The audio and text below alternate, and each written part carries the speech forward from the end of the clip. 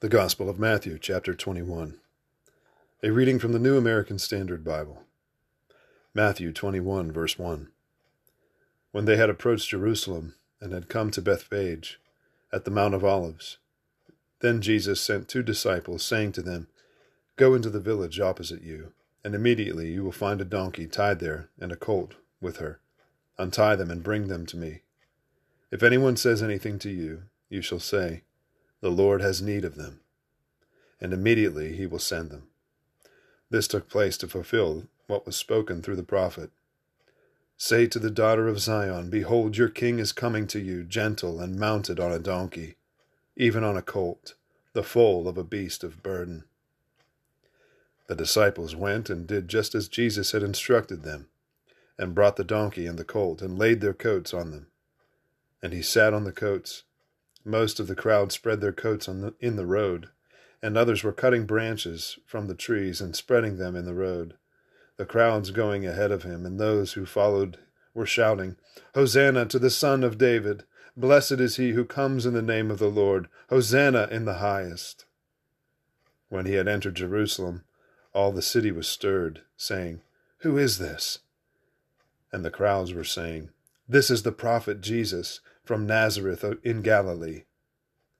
Then Jesus entered the temple and drove out all those who were buying and selling in the temple, and overturned the tables of the money changers and the seats of those who were selling doves. And he said to them, It is written, My house shall be called a house of prayer, but you are making it a robber's den. And the blind and the lame came to him in the temple, and he healed them. But when the chief priests and the scribes saw the wonderful things that he had done, and the children who were shouting in the temple, Hosanna to the Son of David, they became indignant and said to him, Do you hear what the children are saying? And Jesus said to them, Yes. Have you never read? Out of the mouth of infants and nursing babies, you have prepared praise for yourself.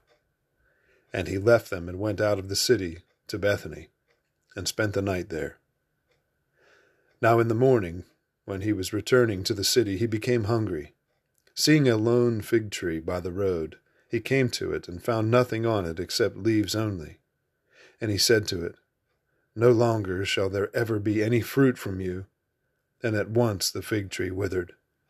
Seeing this, the disciples were amazed, and asked, How did the fig tree wither all at once? And Jesus answered and said to them, Truly I say to you, if you have faith and do not doubt, you will not only do what was done to the fig tree, but even if you say to this mountain, Be taken up and cast into the sea, it will happen. And all things you ask in prayer, believing, you will receive. When he entered the temple, the chief priests and the elders of the people came to him while he was teaching, and said, By what authority are you doing these things? And who gave you this authority? Jesus said to them, I will also ask you one thing. Which of you, tell me? I will also tell you by what authority I do these things. The baptism of John was from the source. From what source? From heaven or from men? And they began reasoning among themselves, saying, If we say from heaven, he will say to us, Then why did you not believe him? But if we say from men, we fear the people, for they all regard John as a prophet. And answering Jesus, they said, We do not know. He also said to them, Neither will I tell you by what authority I do these things. But what do you think? A man had 2 sons, and he came to the first and said, Son, go work today in the vineyard. And he answered, I will not. But afterward he regretted it and went.